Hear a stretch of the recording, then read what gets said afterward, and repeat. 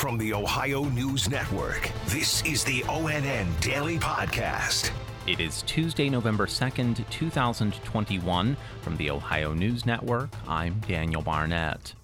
There are no statewide races or issues to be decided today, but two congressional seats are up for grabs, the 11th District in the Cleveland area and the 15th District in Central Ohio. Dave James has the details. In the 11th, Democrat Shontel Brown is taking on Republican Laverne Gore. That's to replace Marcia Fudge, who was picked by President Biden to be the Director of Housing and Urban Development. In the 15th, Democratic State Representative Allison Russo is up against Republican Mike Carey, a coal industry lobbyist. Republican Steve Stivers left that seat to head the Ohio Chamber of Commerce.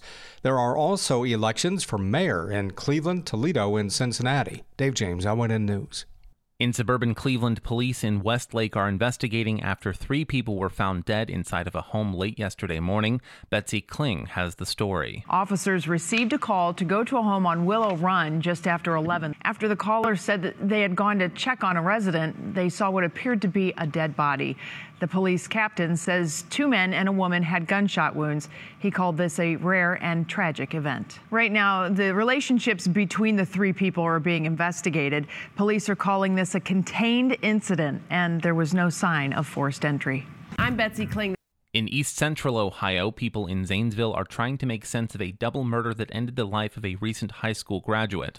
More from Angela Ann. Malachi Curry was killed Saturday along with another man. He graduated from Zanesville High School last year and was a beloved classmate and football player. The school district yesterday posted this onto Facebook saying, "A sad day indeed. Malachi Curry, class of 2020. Authorities in Monroe County arrested Jacob Wilson for 2 counts of aggravated murder. They are not saying, however, what led up to those murders. I'm Angela Ann. A former Ohio State football player is recovering after being shot in the leg over the weekend. Yolanda Harris has more. Cleveland police say Columbus native and Baltimore Raven Malik Harrison was struck by a stray bullet after several shots were fired. Harrison is now out of the hospital and has returned to Baltimore. 4 people have been arrested in connection with this case, and they're all charged with inducing panic, vandalism, and improper handling of a firearm. I'm Yolanda Harris. In Licking County, the Ohio State Highway Patrol says alcohol is believed to be a factor in a crash that killed 19-year-old Ashley Church early Monday morning. Clay Gordon has more with the man who helped the driver out of the wreckage. Troopers say a 17-year-old was driving on Mink Street when the vehicle crossed over the center line and crashed into the tree line by a farm. He opened the door, and when he did, he stepped out and he just fell to the ground. So I pulled him away, and his pant leg was on fire, so I took my shirt off and put the fire out on his pant leg. The teenage driver is still in the hospital in serious condition. The Highway Patrol says the driver would not be alive if it wasn't for Gary Darce helping him. I'm Clay Gordon.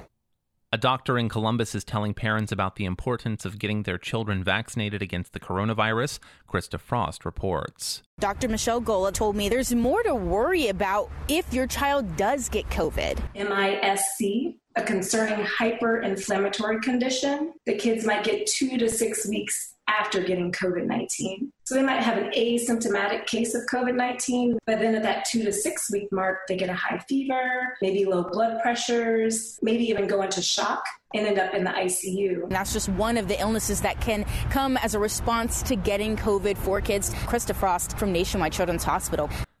Akron-based First Energy has agreed to refund customers $306 million for collecting significantly excessive profits over a 3-year period. Here's Tracy Townsend. The settlement between First Energy and the Ohio Consumers Council and other groups includes $96 million in direct refunds, including $51 million to residential customers. Customer bills will see another $210 million in credits over a 4-year period starting next year. Consumers Counsel Bruce Weston says the refund is a culmination of hard-fought efforts over several years to secure refunds for consumers regarding First Energy's high profits. I'm Tracy Townsend. In suburban Cleveland, Bedford High School students are learning remotely until November 29th because of fights and other recent incidents. Marissa Saenz has more. A statement from the Bedford City Schools superintendent reading in part, quote, "Obviously none of this is ideal. However, we have to address safety issues. We want our students to feel safe so they can concentrate." Ken Trump, who specializes in school safety and security, argues that remote learning doesn't fix issues like this and is a contributing factor to the rise in violence. It makes no sense because of violence to push them back into remote learning, which causes those anxieties and social emotional concerns in the first place. I'm Marissa Saenz. The police chief is out in a city in the northwestern corner of the state. Melissa Andrews reports. The city of Bryan voted to demote its police chief and bring in a new interim chief. Council approved a plan to reassign Chris Chapa to patrolmen. An internal investigation into the former chief did not find any reason to file charges after a complaint by former assistant chief Gary Moore. But council says Chapa agreed to the demotion. He will not be able to join the union for 12 months or apply for any other leadership position. I'm Melissa Andrews. And many people adopted pets during the pandemic, and now there's a shortage of veterinarians in Ohio and across the country. Amy Steigerwald has more. The shortage of vets comes as many people not only are getting pets, but are also reevaluating their career prospects as pandemic restrictions lift. I spoke with Midway Animal Hospital in Bowling Green, and they just hired a new vet on their staff, and they searched for that vet for almost a year. They tell me they are one of a few vets in the area that have been able to keep up with new pets needing care. Amy Steigerwald in Toledo. Special thanks to affiliate stations WBNS TV in Columbus, WKYC TV in Cleveland, and WTOL TV in Toledo for their contributions to today's newscast. I'm Daniel Barnett on the Ohio News Network. This has been the ONN Daily Podcast, a production of Radio Ohio Incorporated on the Ohio News Network.